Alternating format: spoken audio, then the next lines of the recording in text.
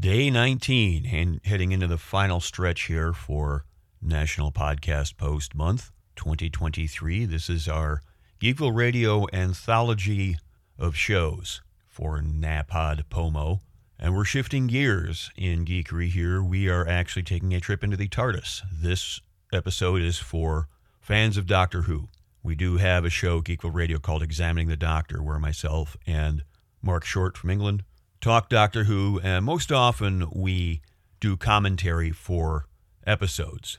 If you're a fan of Doctor Who, whether it's the classic or the new show, there's something for you to like with Examining the Doctor. And this one we're going to play today is one of my personal favorites because it's one of my personal favorite stories.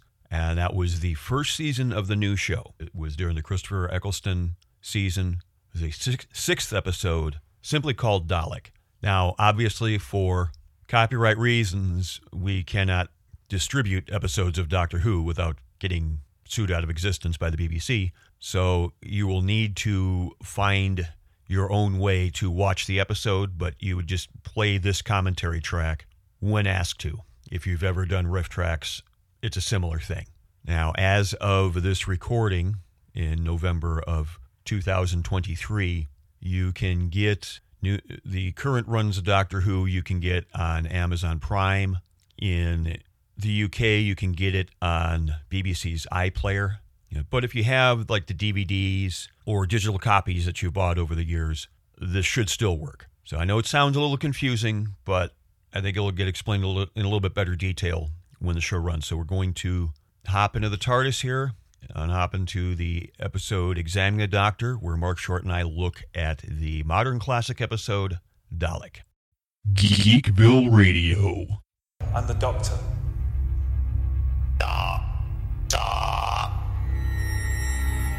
Impossible.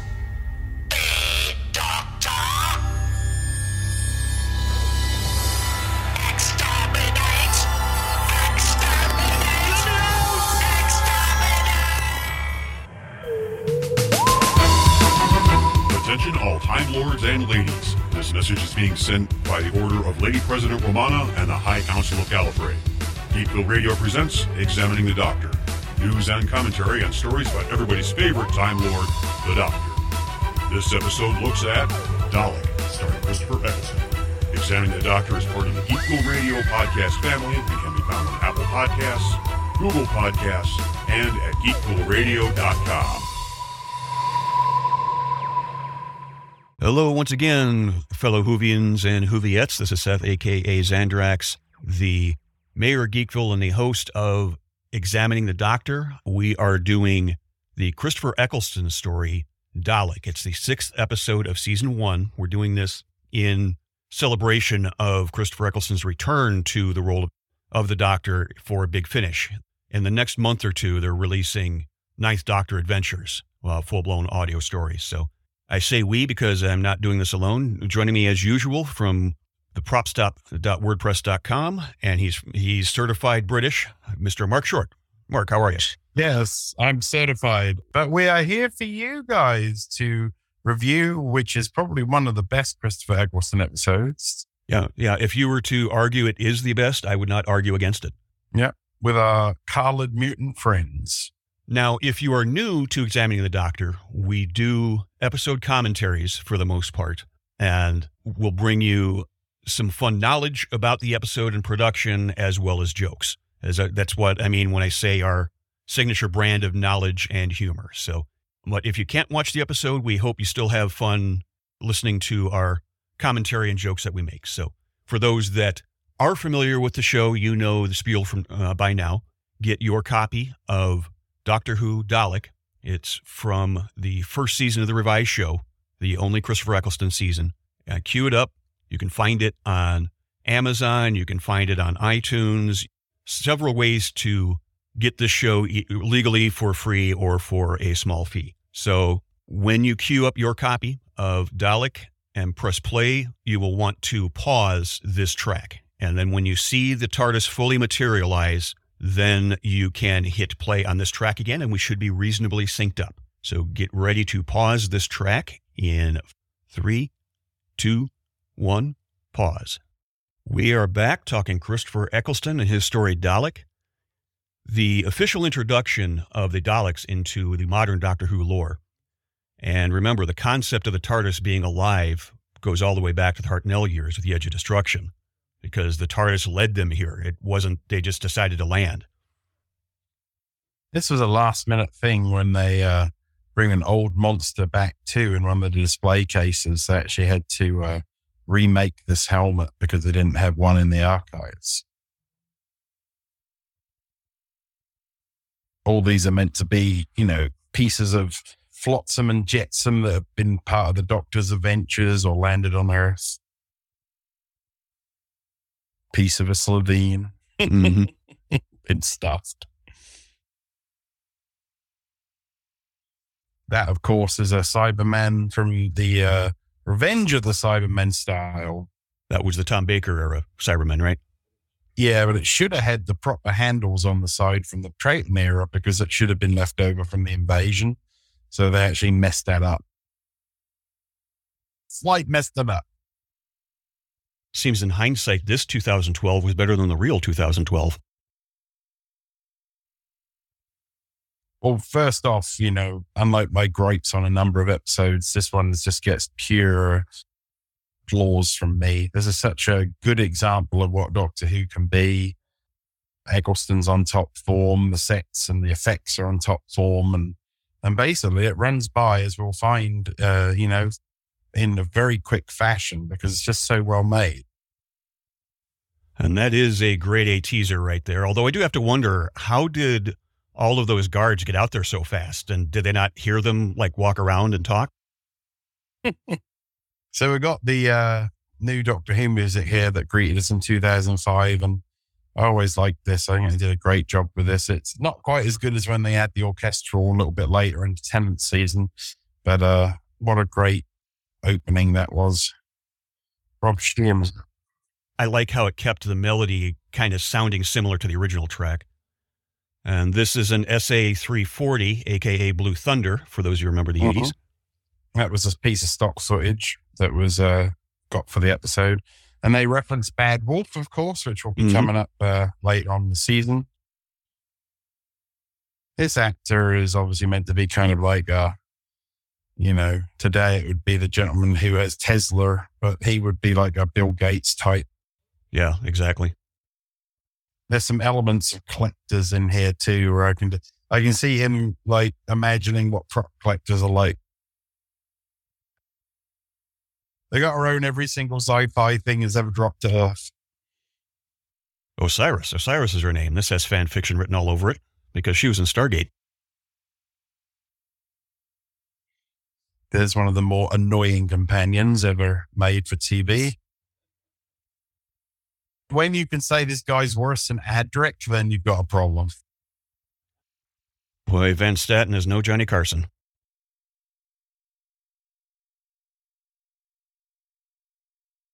There's certainly elements here of the main guy from Iron Man, isn't there? Certainly very, very, you can kind of see that, even though this is 5 years before Iron Man was made.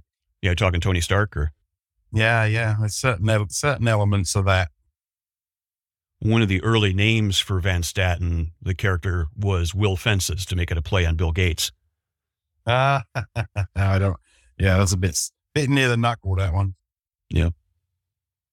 I mean, Eccleston's just in his prime here. This whole... And that smile. I'm going to disarm you with silliness, but inside I'm absolutely serious about all this.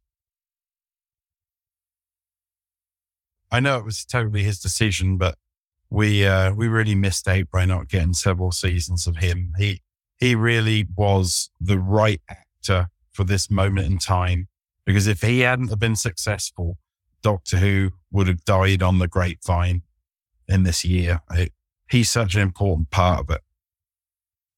Agreed. And even going back to the early days of the show, the Doctor has always been a little musically inclined, especially in the Peter Davison era.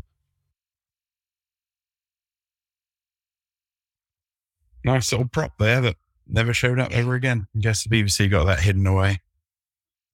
This is where Modern Who sometimes starts to lose me, because this guy that supposedly owns the internet has never heard of UNIT or the Doctor. I have no problem with the villain being a smug American. It works. But establishing that this takes place in 2012 and this guy's a know-it-all, surely would have heard of the Doctor, especially since in the pilot episode, there was a guy who pieced it all together, was one of Rose's friends. So a guy in his garage can piece this together, but Van Statten can't. Just one of the things I noticed.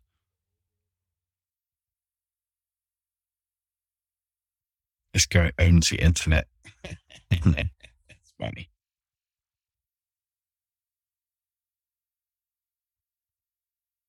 This is classic Doctor Who, though. Doctor arrives, guy questions him, pretends to be human. It's just classic stuff. Yeah. And they're completely setting up, obviously, that he's got a museum of all these pieces. And I'm not entirely sure where they say that the Dalek, or if they mention where the Dalek could have been gotten from, could be it was a resurrection of the Daleks, or it could be from Day of the Daleks. But they just released a novelization, or they're going to release a novelization of this story. I absolutely bet you that they will be referencing in that novelization where this Dalek originally came from. This was Robert Shearman's only televised Doctor Who story. He's written several more for Big Finish, and this is also the only standalone Dalek episode during Russell T. Davis's run. Every story from here on out that involved Daleks had multiple episodes to them. Now, there were some that came on later during Moffat's run that were standalone episodes, but this is the only one during Russell T. Davis's run. Fairly consistent that when the Doctor meets the Daleks, he's very terrified of them. Right. And yet he keeps it very much hidden inside after the initial surprise. Well, we will get to that. This Dalek is going to be very upset, of course, because they just showed us a whole bunch of drills and implements that they've been using to probe it. Excellent camera work here. And we get the collective fanboy squeal here. Yeah, the camera work here with the lights and everything are just fantastic. Although, the idea of putting the chains around it, that never really felt like the Dalek would be, not able to escape that. Nicholas Briggs is the voice for the Daleks for all of the modern era, right? Yes. And that Doctor perks up a lot when he finds out he doesn't have any gun. This scene just is a moment that just typifies Eccleston's Doctor here. Yeah, he really got associated with that word fantastic. The Great Space Dustman. Yeah. The original script had more ribbing between the Doctor and the Dalek, that more jokes, but Eccleston himself had the idea just to make it more dramatic. And I'm glad he did, because this really works. Everything about this here, the writing, the acting, the camera placements. Well, essentially, it's just two people in a room talking, and it's just riveting. I love those beautiful little decals in the background with the schematics of the Dalek on it. Of course, this is a major, well, not really a major, but this is a significant redesign of the Dalek as we know it, with a lot more detail on it. And of all the Daleks that have ever been made, this is really my favorite. When it shows up and it's fully painted and looks beautiful again, it is just absolutely a stunning piece of design work. And I was so pleased, of course, to see later in the season, we got to see a lot more of these because they made more than the one. This dialogue is a bit of a throwback to the McCoy Dalek story, with the unlimited rice pudding, only he doesn't say it here. Yeah, remembrance of the Daleks. I've had rice pudding. I just can't imagine unlimited rice pudding. Yeah, it wouldn't be good for you. Tastes nasty. Now, this episode was written originally under the guise that the Daleks may not be available because, of course, Terry Nation, the creator of the Daleks, his estate owns all things Dalek, so they have to get permission in order to use them. Oh, yeah, they had to go and get permission before they could write this story, and they're very protective. The backup plan was to use a race called future humans, had Daleks not been available. I think we'd all agree that a Doctor Who without Daleks is not Doctor Who. No, that would not have been such a great episode, would it? But the race envisioned at this time for the secondary draft eventually became the Tocaflane in the David Tennant story, The Sound of Drums. Oh, okay. That makes sense. Why not use a useful thing when you invented it? It's funny how electricity in some of the earlier stories actually brings the Daleks more back to life. Yeah, they originally ran on static electricity. Van Staten is played by American actor Corey Johnson. He also had roles in X-Men First Class, 24, and in Kingsman. Yeah, I thought I'd seen him before. Love that blue light there. Mm-hmm. Number of the Daleks, they never actually had a lit eye stalk in any way in the earlier seasons.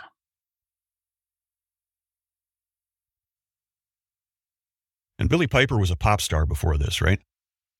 Yeah, she'd done some solo work and she was famous in England. I mean, certainly she was more famous as a singer than an actress.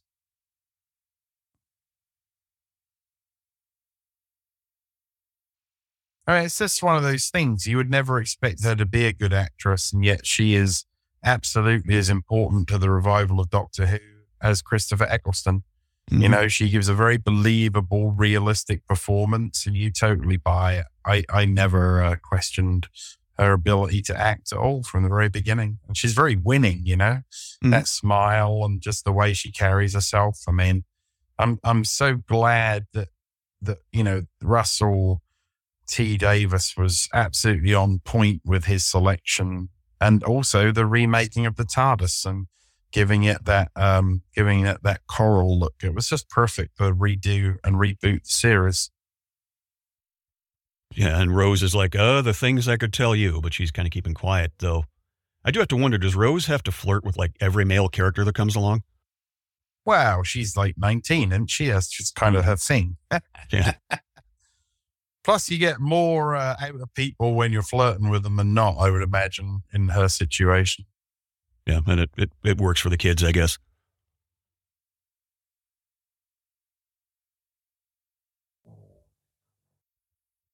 Sure, you're just friends. If you hear us snoring on the soundtrack, that's just my dog. He's enjoying the episode along with us.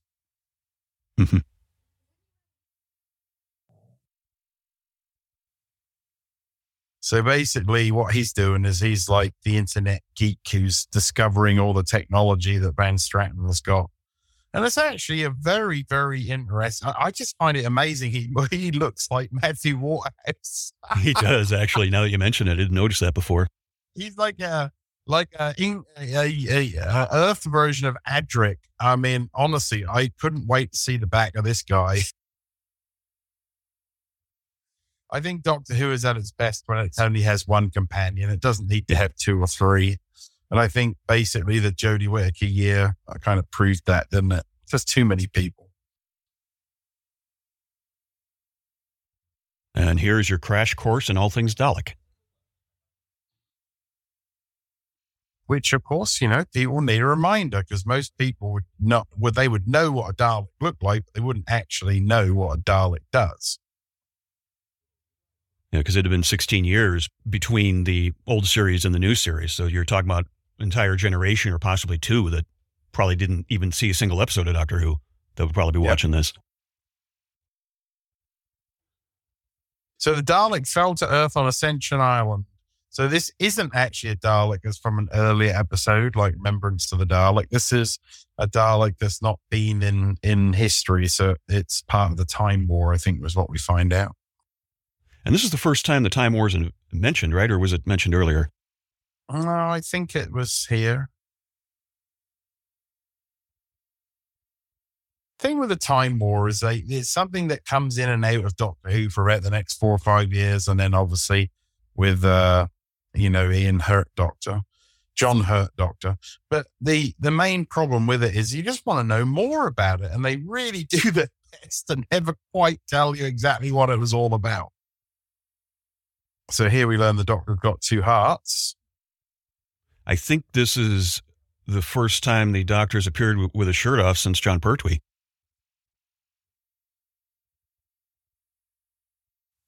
Not particularly necessary.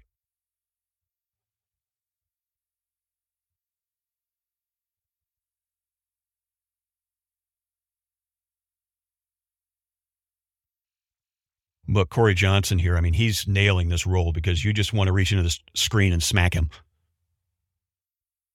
Yeah. It's like, yeah, I found the cure for the common cold, but guess what? You can't have it.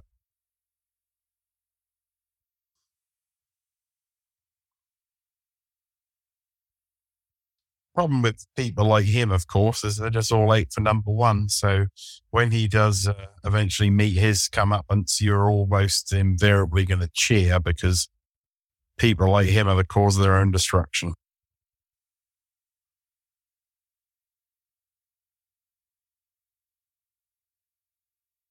Part of Doctor Who's success has always been that eventually the bad guy gets the comeuppance. Right.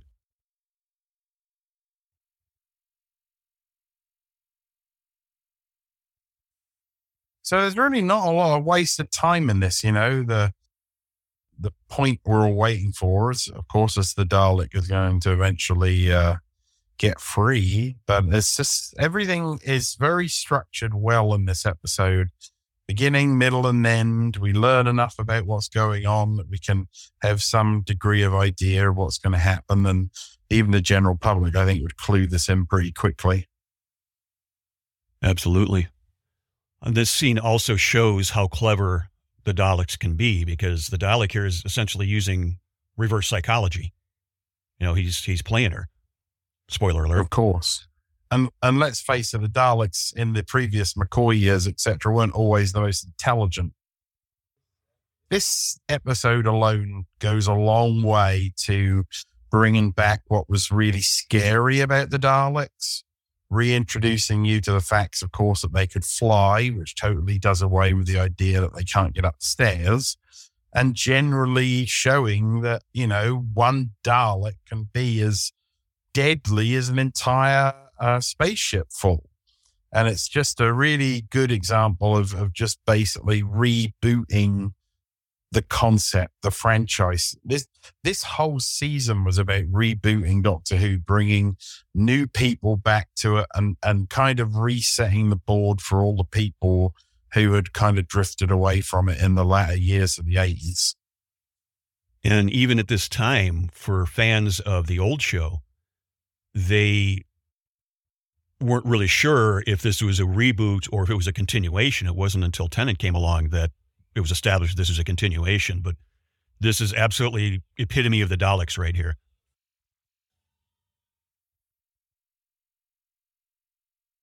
It's almost like Frankenstein coming out of the captivity.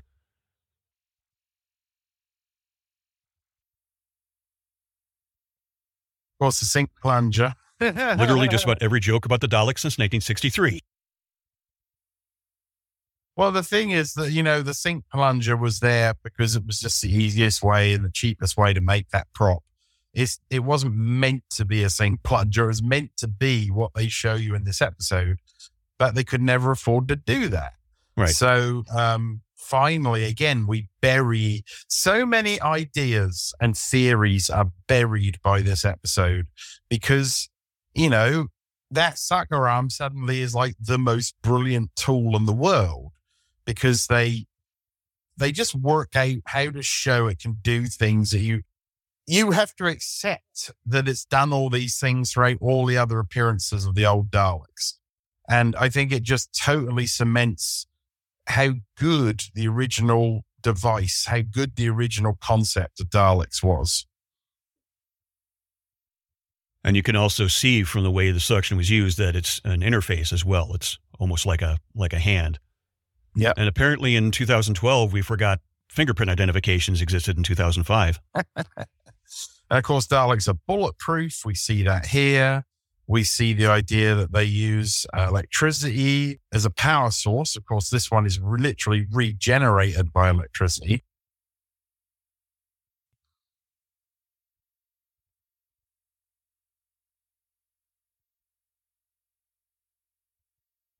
And of course, you somehow are downloading the entire internet from one computer.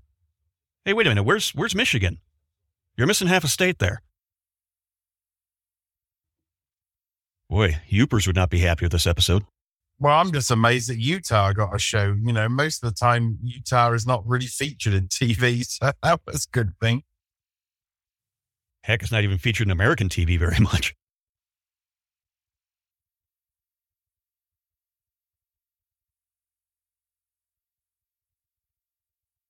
The Metatron. It's like, you know, if you don't know what something is, you're going to make up a name for it. That's just another example how Daleks have been hidden by history. Now, the novelization of this, and this is another ability that the Daleks have, that they can have a shield to destroy the bullets, because the old adage of the old days, of course, was that they had an eye stalk that you could shoot out. Well, these, of course, have a shield on, so you can't use that. And that is a new idea, that the interior middle section can now swing all the way around. Not sure, because it's CGI, I'm not sure it looks that good.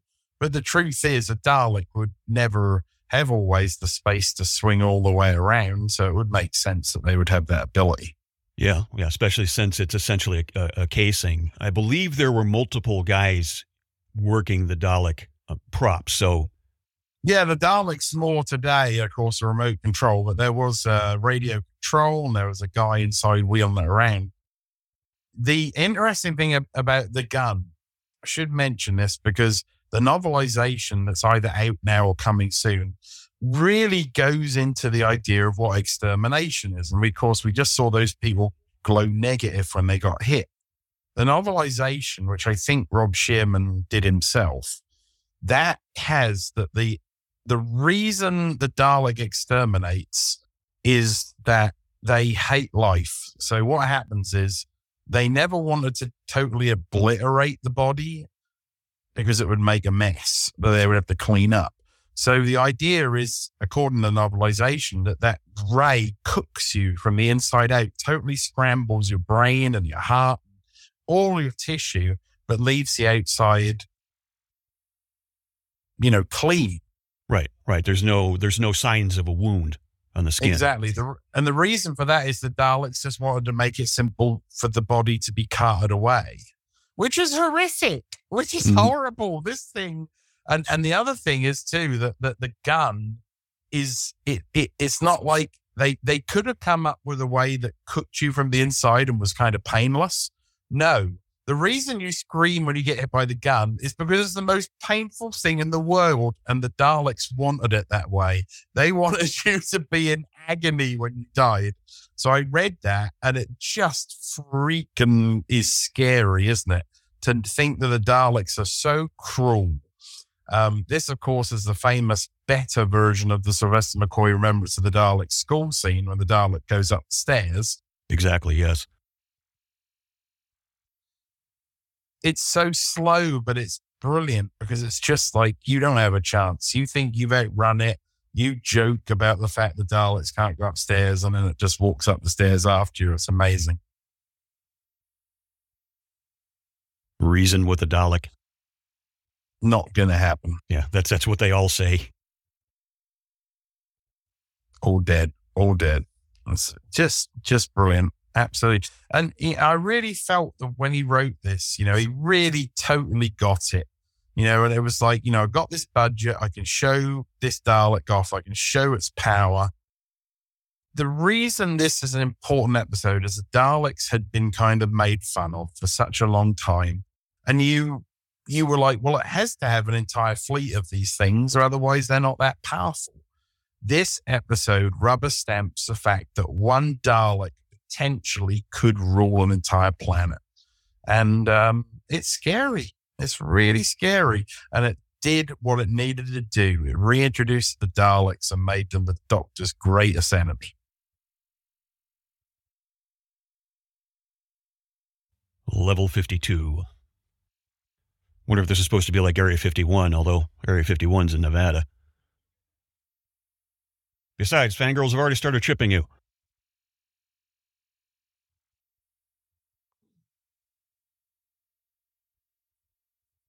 Do-de-do-de-do.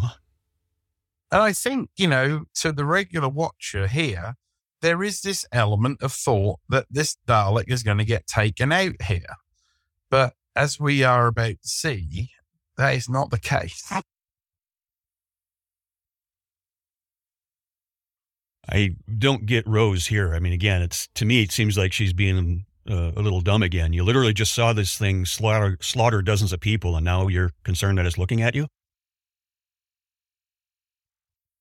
But this was written specifically to counter criticisms of Dalek tropes, like climbing the stairs and the eye turning all the way around and such. I tell you, I really like the Remembrance white and gold Daleks, but if I could have a Dalek, if I had to choose what to me is the best Dalek design, the best coloring, it is this Dalek. There's something about this Dalek that hits every single point. Well, unlike a lot of the other Daleks too, it's got some technology to it. So it kind of looks like it's got little circuitry bits and pieces, and it's just the design. I just love the design. And unlike those stupid Daleks from the later episode of Matt Smith, which just were way over the top, looking like Duplo or Lego colored Daleks, this colorization, I mean, doesn't that look fantastic there? It really does. And it's intelligent too. It can use what it's about to do to kill all these people. It doesn't even have to fire back it with its lasers. It's thinking exactly what it's doing. It's a killing machine. It's using the power it has to maximize killing this entire room of people in seconds. It is very good as far as a mass kill goes along. It just hit me. I think this episode may have one of the largest body counts of any Doctor Who story in history. Well, I don't doubt for one second,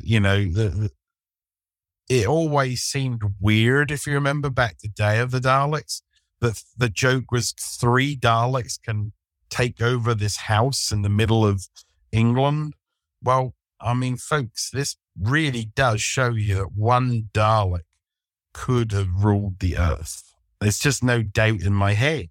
You could say, well, what about if you fired a nuclear missile at it? Well, I think that the Dalek would have withstood it, to be honest with you. Mm-hmm.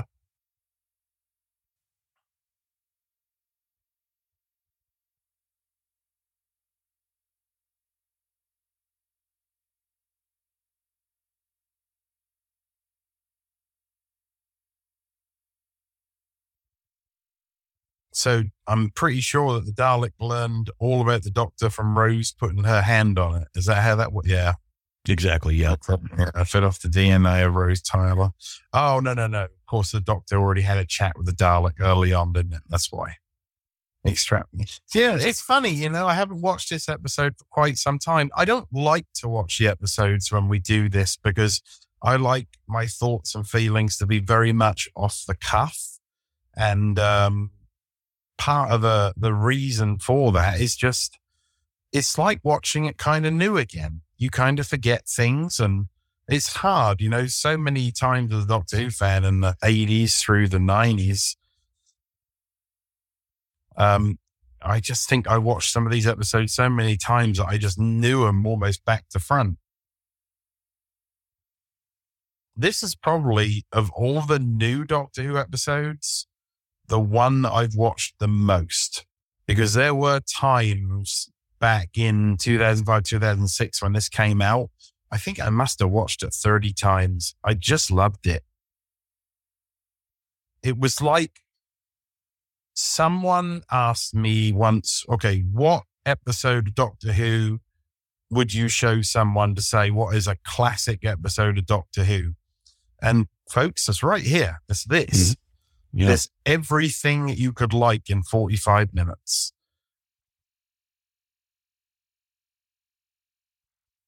There's nothing in here that makes me embarrassed to be a Doctor Who fan. There's no bad CGI. There's no bad monsters. There's no bad scripting. There's no bad acting. Everything about this makes me incredibly proud to be a fan of this series. You notice during that conversation that the doctor got so angry at, Eccleston was literally kind of spitting up on himself there.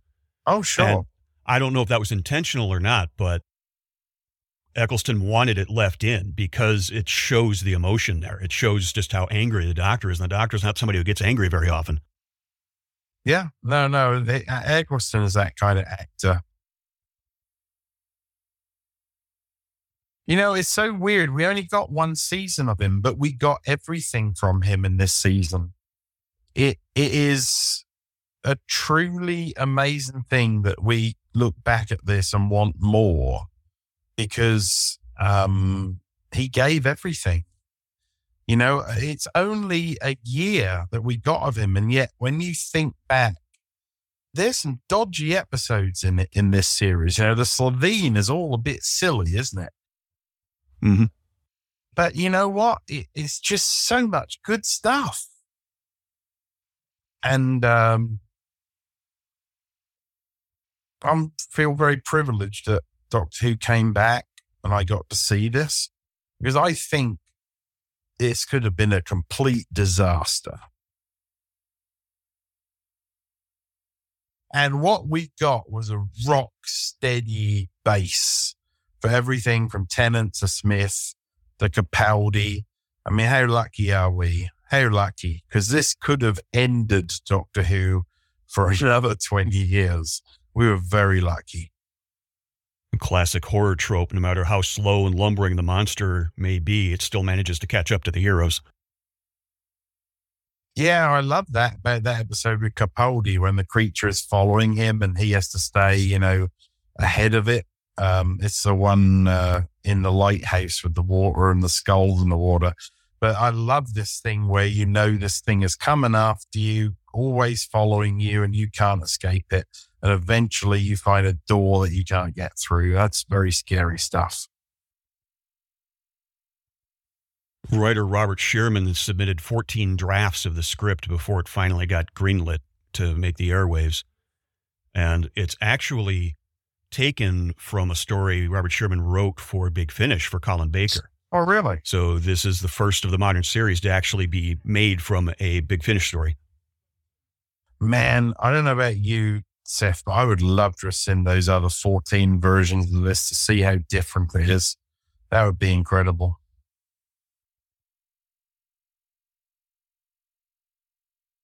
This is the type of speech that I think fans might bring to a convention to have other doctors read. Yeah, that seems to be a thing where they get other doctors to read quotes from other doctors, and never quite understood that myself. I think their quotes should be their own. They earned it. Rose looking really vulnerable there because this thing is a death machine.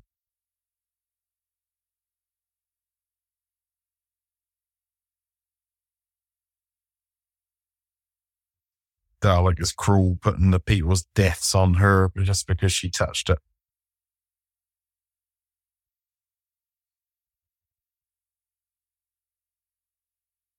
And I think it's a cool side effect of absorbing the DNA. Now the Dalek has gained emotions. Yeah, the problem with Daleks, of course, is they are very one note. And you get this problem that people just wrote for them like they were robots and that they weren't interesting and it was all monotonous. And JNT used to say, oh, we got to cut all this out of here because, it's boring. And by giving them some emotion, you open up the capability of the script. And I think that was a really smart move. Not too much. You can't give them too much emotion. But at the end of the day, of course, they are hateful little critters. And part of the thing that's confusing is they are not the Cybermen by any stretch. They have hate and cowardice and fear. I mean, if you look at the way they react to the Doctor, that's totally the way they are. The Big Finish story that this is based on is called Jubilee, just for the record. Yeah, I was going to ask you that. So, yeah, I have to look that up. That'll be interesting. What other monster in the episode? Is it the Daleks? I believe it is still a Dalek, yeah. Yeah, I have to look that up. So this would have been a wonderful a time to start bringing out all old props here. You could have had all these old laser guns from old episodes and a million, there's some prop collectors out there that would have been happy to put their old props in the back of this shot.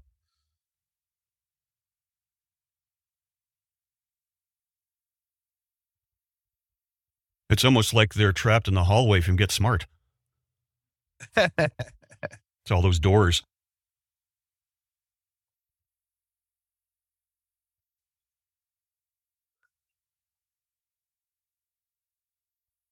That little plaque underneath the eye stalk, by the way, it's got some squiggly stuff on it. That's meant to be the Dalek's designation or name, I believe.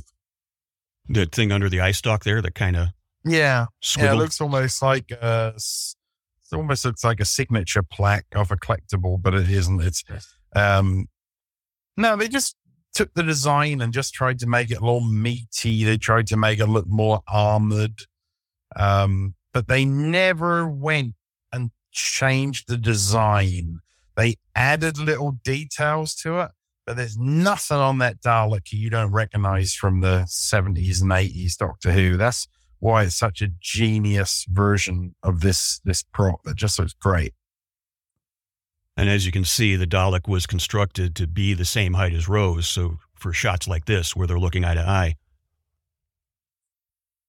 Yeah, I never noticed that before. So that wasn't luck. They actually did that on purpose. The Doctor is on his way with a vacuum cleaner.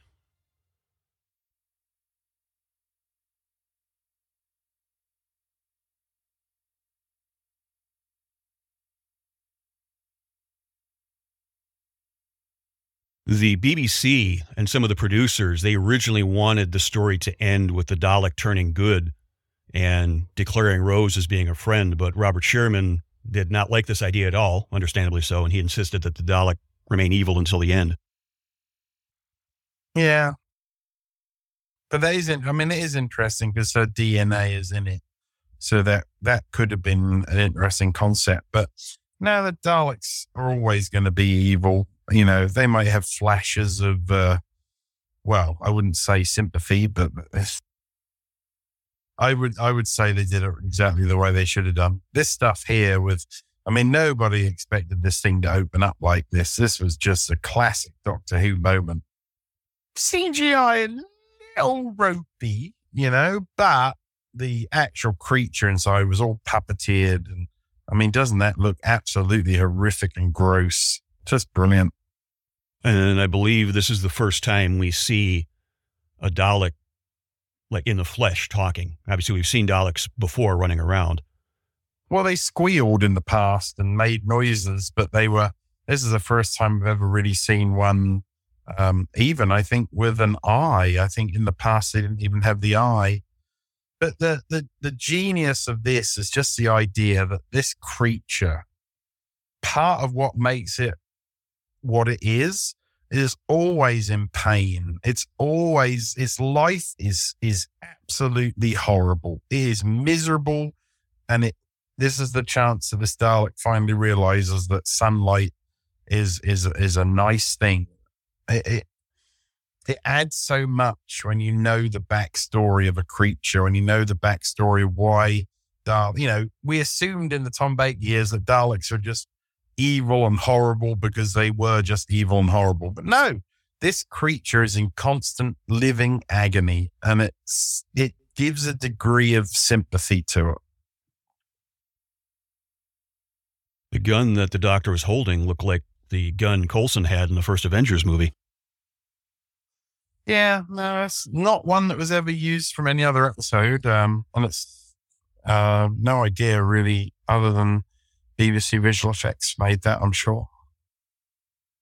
This episode was originally set to air earlier in the season, but was given the mid-season spot to avoid any drop-off. And it succeeded because the episode was seen by 8 million viewers with a 44% share.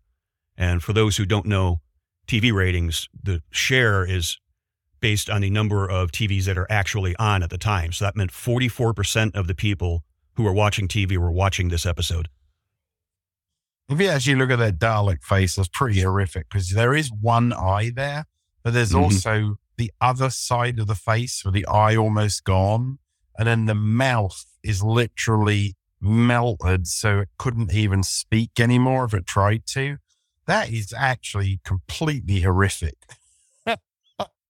But that is, meant to be what a person is reduced to when they lose the ability to walk, they lose their arms, they're literally just a brain and a head and a decayed body in a machine. It's pretty significant here, talking about the Daleks being evil to the end. Basically, the Dalek is saying it would rather die than have emotions. And this does seem similar to the time Peter Davison was going to kill Davros during his run, but he hesitated because it would be murder in cold blood. He couldn't just pick up a gun and shoot something. Although he does actually shoot a uncaged Dalek in the same story, I believe.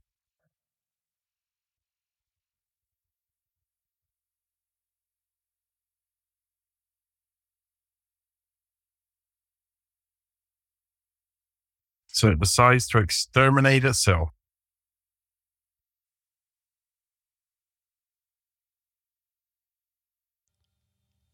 I think that's the first time we've seen whatever you call those ball things come out, though. Yeah, it is, yeah.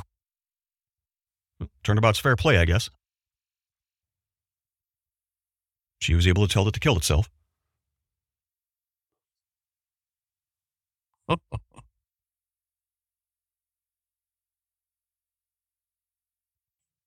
Yeah, she couldn't wait to get rid of her boss. And this is the poetic justice of the villain being subjected to his own treatment that he gave the guy in the beginning of the episode.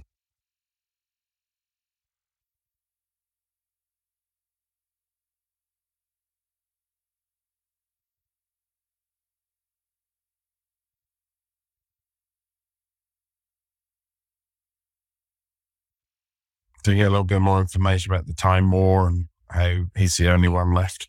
At the time, of course, we were given these little nuggets and we were just making these things, we're trying to work out what this is all about. And that I win, how about that? The Master uses the same line in the David Tennant episode, Last of the Time Lords. And it's also worth mentioning, this is the first episode in the modern era to not actually show the TARDIS interior. You only see the TARDIS from the outside. Yeah, that happened a lot in Sylvester McCoy's year because at one point they didn't even have an interior, of course. In those first couple of years of John Pertwee's run, you never saw the interior. Yeah, you don't need to. And that's especially because we do see it quite a lot in this era.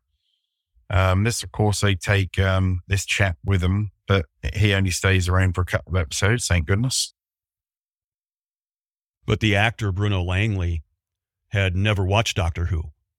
So during the entire filming, he actually had no idea how the TARDIS worked.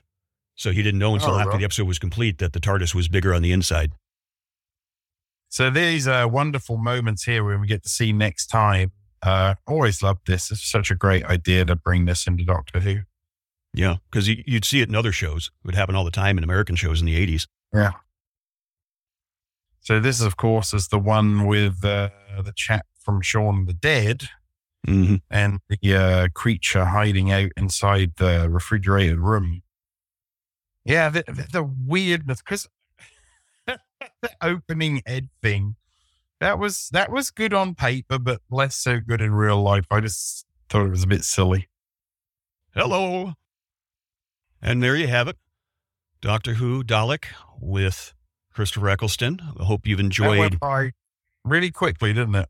And Mark, if people want to get a hold of you in the Prop Stop, where can they do that?